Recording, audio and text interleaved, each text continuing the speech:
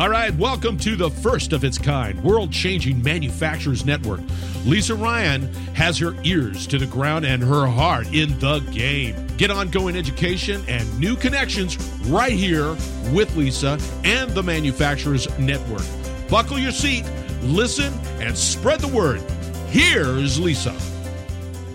Hey, it's Lisa Ryan, and welcome to the Manufacturers Network podcast. I'm excited to introduce you to our guest today, Alan Davis. Alice is the founding member and CEO of i5 Services. He started i5 Services with the goal of changing industries through creative technical solutions to complex business problems. His background is in technology and years of experience in leadership and the transformation process. And for the last 8 years, he has been working tirelessly to connect U.S. manufacturing supply chain. So, Alan, welcome to the show. Thank you. Thanks for having me today, Lisa. It's great to be with you.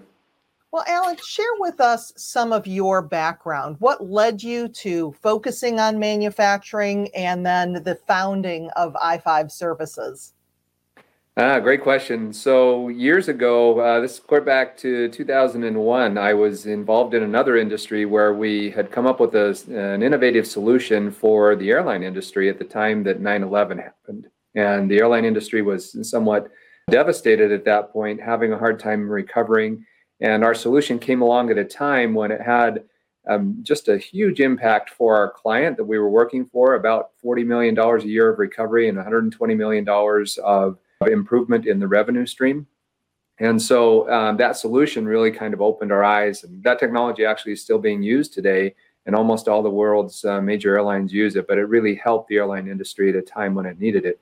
But that kind of opened my eyes to the fact that there was this great need for some very innovative technical solutions that would solve very complex business problems, and that they would have a direct impact to the bottom line for our clients and have a dramatic impact in a positive way to the entire industry or ecosystem that they serve. And so fast forward a few years, the downturn of the economy happened. I got a nice severance package from my former employer, and we started i5 Services. And here at i5 Services, we actually started focusing on manufacturing just a couple of years after we had started the company, because there was an economic development study that was done in the state of Utah to determine how to improve the various economic sectors. And part of that study was when they looked at manufacturing, they determined that they needed what they called back then a virtual industrial park. But it was just this ability to better connect manufacturers together with the thought and the idea that if a large manufacturer, for example, could buy local first, it would keep more jobs, more dollars in the state, and therefore boost the economy overall in manufacturing. And so we were selected to build the solution for that, along with the Utah Manufacturers Association. And we brought together manufacturers from around the state. We probably had 30 or 40 manufacturers participate. In over 4 months, we actually held workshops for 4 months. Every other Friday for 4 hours, we got in a conference room and we really just dug really deep into why was the solution needed? Why weren't the existing solutions out there solving the problem? And, what were the benefits for doing this? And, it was really a very informative and very enlightening process, because as we went through this, we truly understood that our manufacturing ecosystem is not connected well. In fact, not well at all, to the point where we have a hard time finding manufacturing capabilities. And so anyone who has, had their eyes open during the pandemic will certainly understand and recognize challenges and problems in supply chain, right? And maybe we'll talk about that a little bit today. But as we were looking at the problem, the manufacturers said this to me, and I thought this was really eye-opening. They said, go to any solution that's out there today. This would be, ThomasNet or MFG.com or Google or, any search engine, and try to do a search and find all the woman-owned plastic injection molding companies in the state of Utah, and tell me what you find, right? And you cannot get a comprehensive set of results in any solution out there other than the one that we actually built at that time for the state of Utah. But we put a prototype together while we were going through the workshops. And one of the large manufacturers came to us at the end of those workshops and said, look, we have a $70 million contract. We're going to award it outside of the state because our buyers have scoured the state. They cannot find anyone here that can deliver this. And we said, this is perfect. We have the prototype ready. And we did the search, and sure enough, 2 miles from their facility was the exact company they were looking for. They just didn't know they were there. Wow. And that was the moment when we made the decision as a company that, number one, we needed to solve this for our country because it was a massive need, right? But number two, that it had huge value to the industry. If we could solve this, not just for the state, but for our country, imagine the economic impact that it would have. And so at that time, we decided this is our journey, this is our path, this is where we're going, and we've been all in ever since, trying to make sure that we built the right solution for our country. And we built the first U.S. manufacturing supply chain connection solution that connects us into the manufacturing capabilities of the United States. And that's really what it's all about. I mean, you look at what I'm trying to create here with the Manufacturers Network podcast is connecting manufacturers, because sometimes you get so focused on your business and what you're doing and your products, and either you don't think about other manufacturers in the area, or unfortunately you look at them if that's the competition and I don't want anything to do with them, versus building this connection, this group of people. And like you said, so easily being able to know who you can give the business to if for whatever reason you're not the right company for it, or you don't have what you need to fulfill that order, and partnering with other manufacturers. It seems so easy, something that we should have been doing all along, but just putting that focus on, like you said, keeping it local to have the jobs and everything else, and building those relationships. Yeah, and it's amazing, if you start and you look, when you need to source something, if you start looking local first, right, and then you can expand your search beyond your local community to your state, and then to your country, and then international, right, that helps no matter which ecosystem you're in. That helps your ecosystem, because starting local first is always going to be the most economical solution. Well, not always, but almost always going to be the most economical solution if you can find the right kind of provider. Now, if you can't find the right kind of provider, then obviously you have to expand that search. And sometimes that does take you all the way to international. But there's definite advantages to everyone if you start with that local search first. Well, and especially when you look at things like the contribution to the local community of standing out there, of letting people in your community, in your area, know what you're about, know what your mission is, how you're contributing, because then also in a market where it's so difficult to find the correct skilled labor force that you need, that also makes your plant somewhere where people want to work. They want to be a part of that because they see what you're doing locally. Yeah, absolutely. And in fact, that was right after supply chain. Workforce was the next area that manufacturing asked us to start working on. And so we've actually, we have a workforce module within the solution is Connects Marketplace. You can find it at connectsmarketplace.com. But that was the next piece that they came forward with and said, look, it's great if we solve the supply chain problem, but that introduces the next problem right behind it, which is, do we have the workforce to be able to sustain that business, right? And that's been an ongoing problem for a number of years. It seems to be exacerbated in the current climate. And so there's a lot that we need to do in that area as well. And R&D, or innovation, is right there with it. So we're actually working on all three of those problems and trying to help solve the challenges associated with them in manufacturing. Well, and we think about workplace. I mean, back in the day, it was you went into manufacturing because you could make great money with great benefits and all this. And now you're not only competing with other manufacturers, but you're competing with Amazon. You're competing with all of these other tech companies that have money to play with. And we're getting away from having that conversation. So again, looking at the things that differentiate that career in manufacturing, and knowing that we need to have that conversation to attract people into the labor force that we're so desperately looking for. Yeah. So in this technology, and I know that there's no easy button that you can just, slap and have potential workers show up at your door, but what are some of the things that you have found that is working in attracting the workforce that we need? Yeah, and that's a big question because there are a lot of things that contribute to it. But let me just see if I can touch on a couple of them. So one of the first things is manufacturing struggles to compete for workforce, particularly in the U.S., largely because of some perception problems. We still, as a country, by and large, have a perception that manufacturing is this old, dirty industry that no one wants to work in, and it's hard work and low pay. And that perception could not be further from the truth. Today's manufacturing is very much high tech and tremendous jobs. In fact, on average, they pay about 0.25% more than just about any other industry. And so, it is really fantastic industry to be involved in.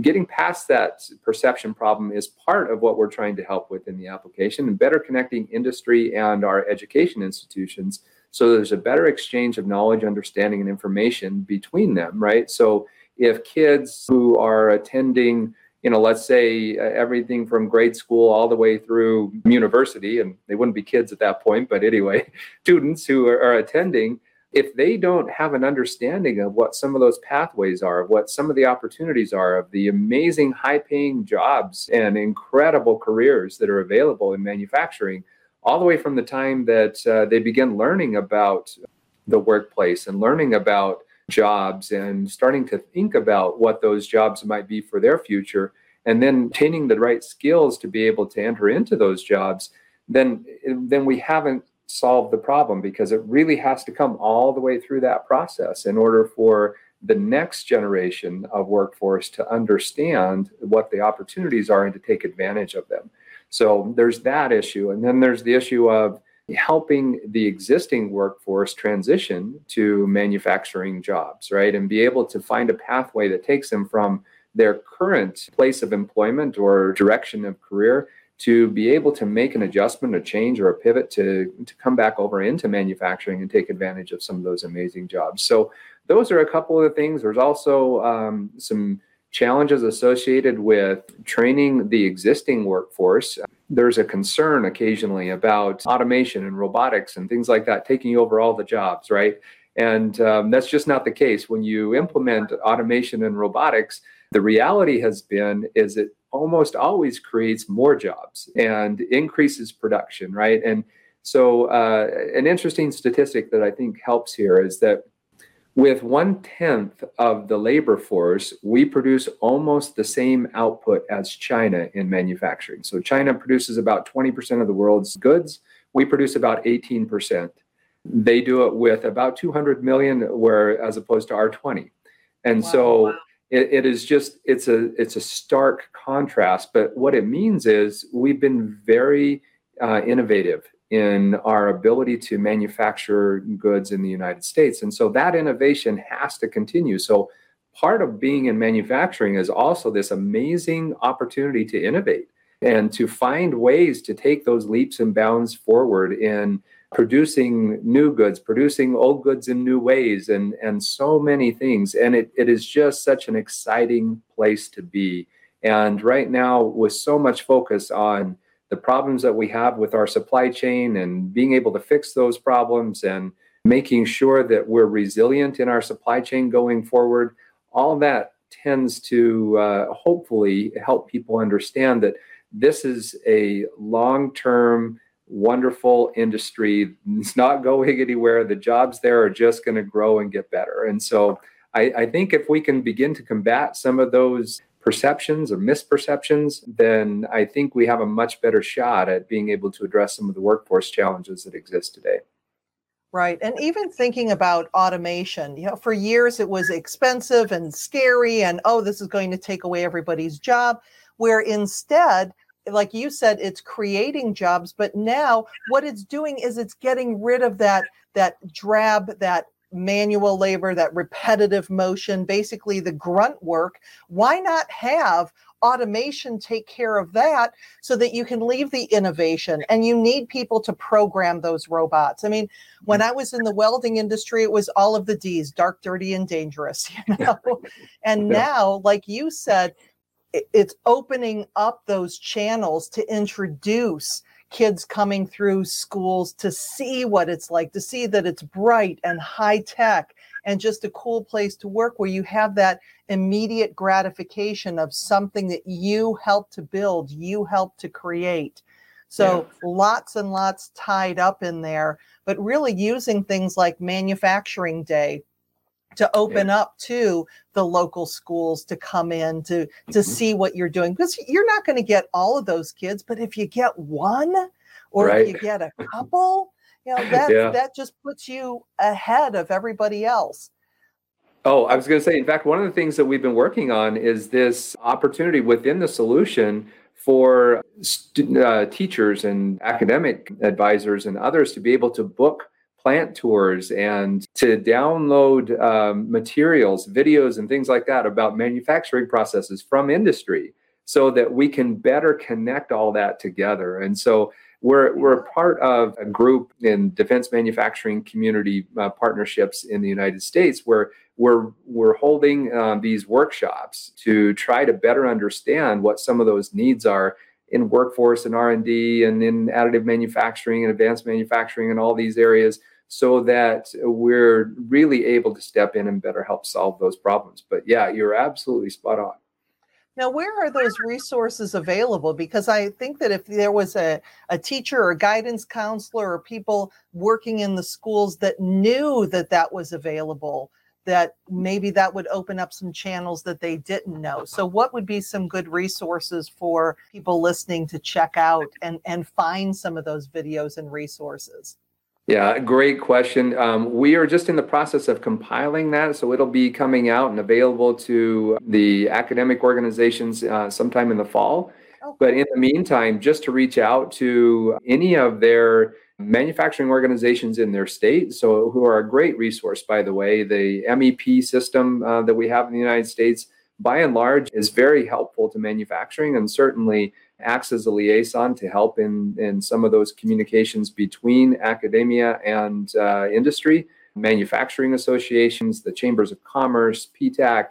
There are so many wonderful organizations that are there to help support manufacturing in the state. And right now, they're the ones who do their very best to try to make some of those resources available and to make those connections. And so the solution that we're putting forward actually is to help support all that communication and all that interchange back and forth. Yeah. And I know I talk to my clients about, partnering with your local tech schools and getting involved in those, because then you're basically getting students right off the line that are coming into your plant and building those relationships because they know you. You're involved with that trade or technical school, and now you're a known entity, and they feel comfortable working for you. And when it comes to just additional resources as far as that goes, if somebody is not familiar with what an MEP is, can you explain a little bit more about that? Yeah, absolutely. And I will make just one more comment on what you just said, because working with those tech colleges, one of the things that we learned early from them was they really want to help more students get trained and be ready to come into the workforce and all those things, but they were limited or constrained by access that they had to equipment and to materials that they needed to be able to better train the students. And so that was one of the problems or challenges that was brought forward to us a number of years ago.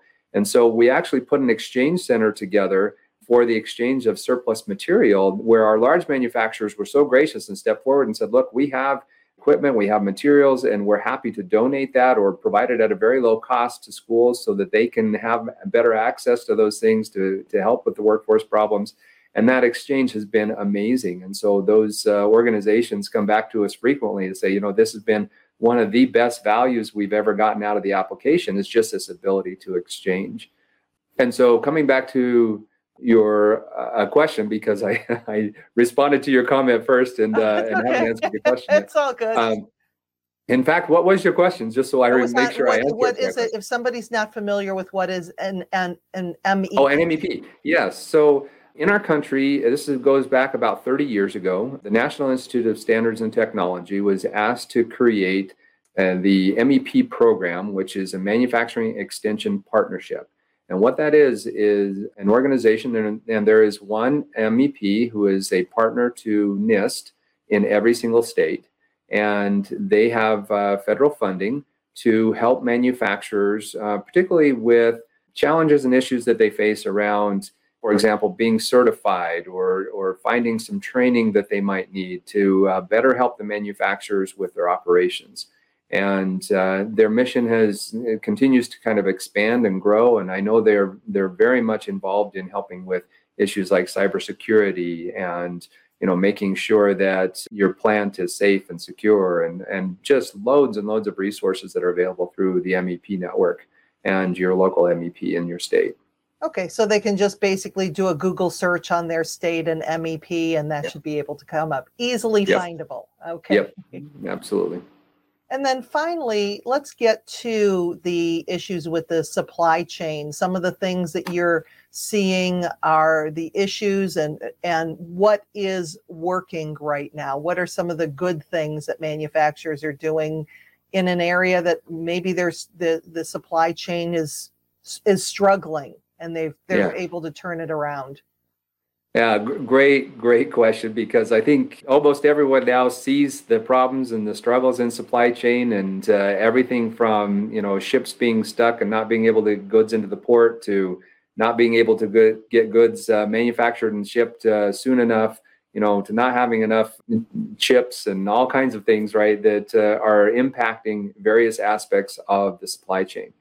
But in a very positive way, I see when these kinds of challenges arise, it opens a door and an opportunity for innovation and for positive change. And so I tend to gravitate toward what I see is happening to address the issues, right? And so in addition to just trying to work through the problems to get the supply chain flowing again, there's also a lot of innovation and a lot of focus and effort around trying to maybe change the supply chain a little bit. See if you can't find a supplier who is closer to your facility or who can provide to you something in the United States that maybe you were getting overseas. Now, that's not always possible, and it's not always feasible, and it's not always the best course of action, but we're seeing it often right now. And then we're seeing companies starting to innovate. So I'll show you just really quick. I'm holding a pen here.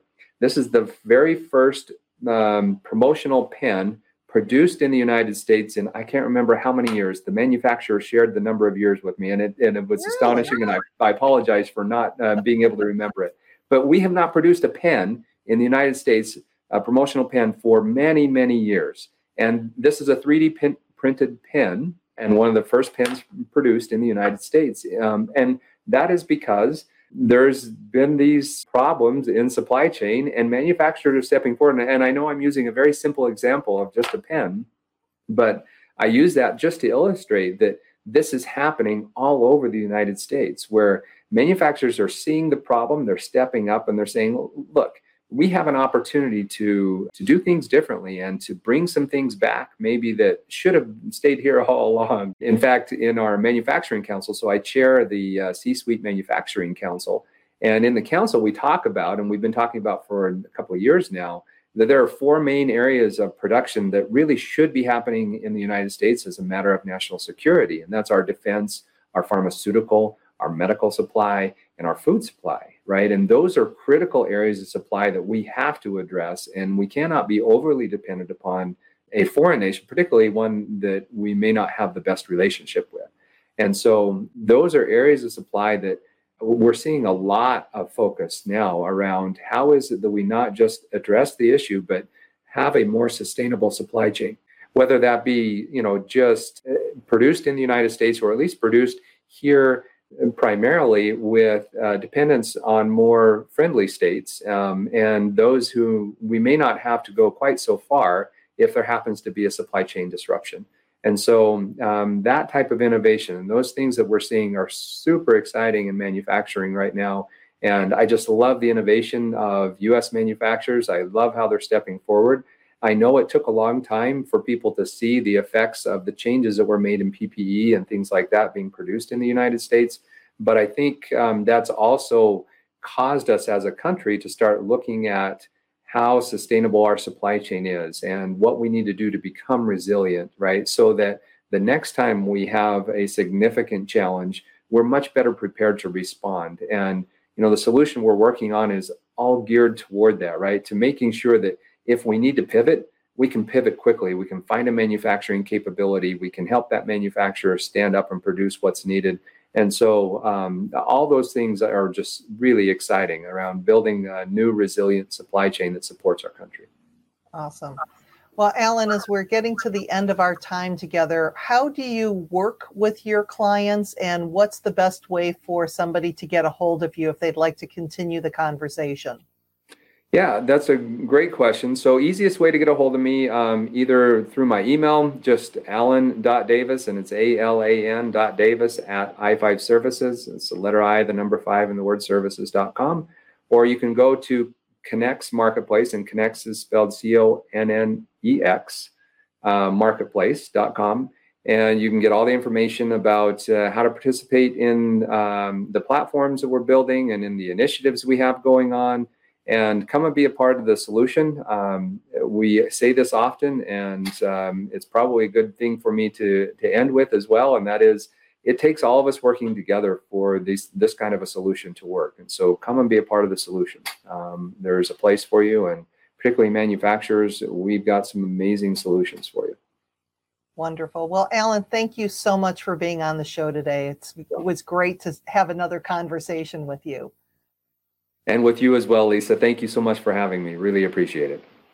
I'm Lisa Ryan, and this is the Manufacturers Network Podcast. We'll see you next time.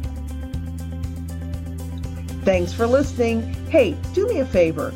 If you like what you've heard, please subscribe and give us a 5-star rating.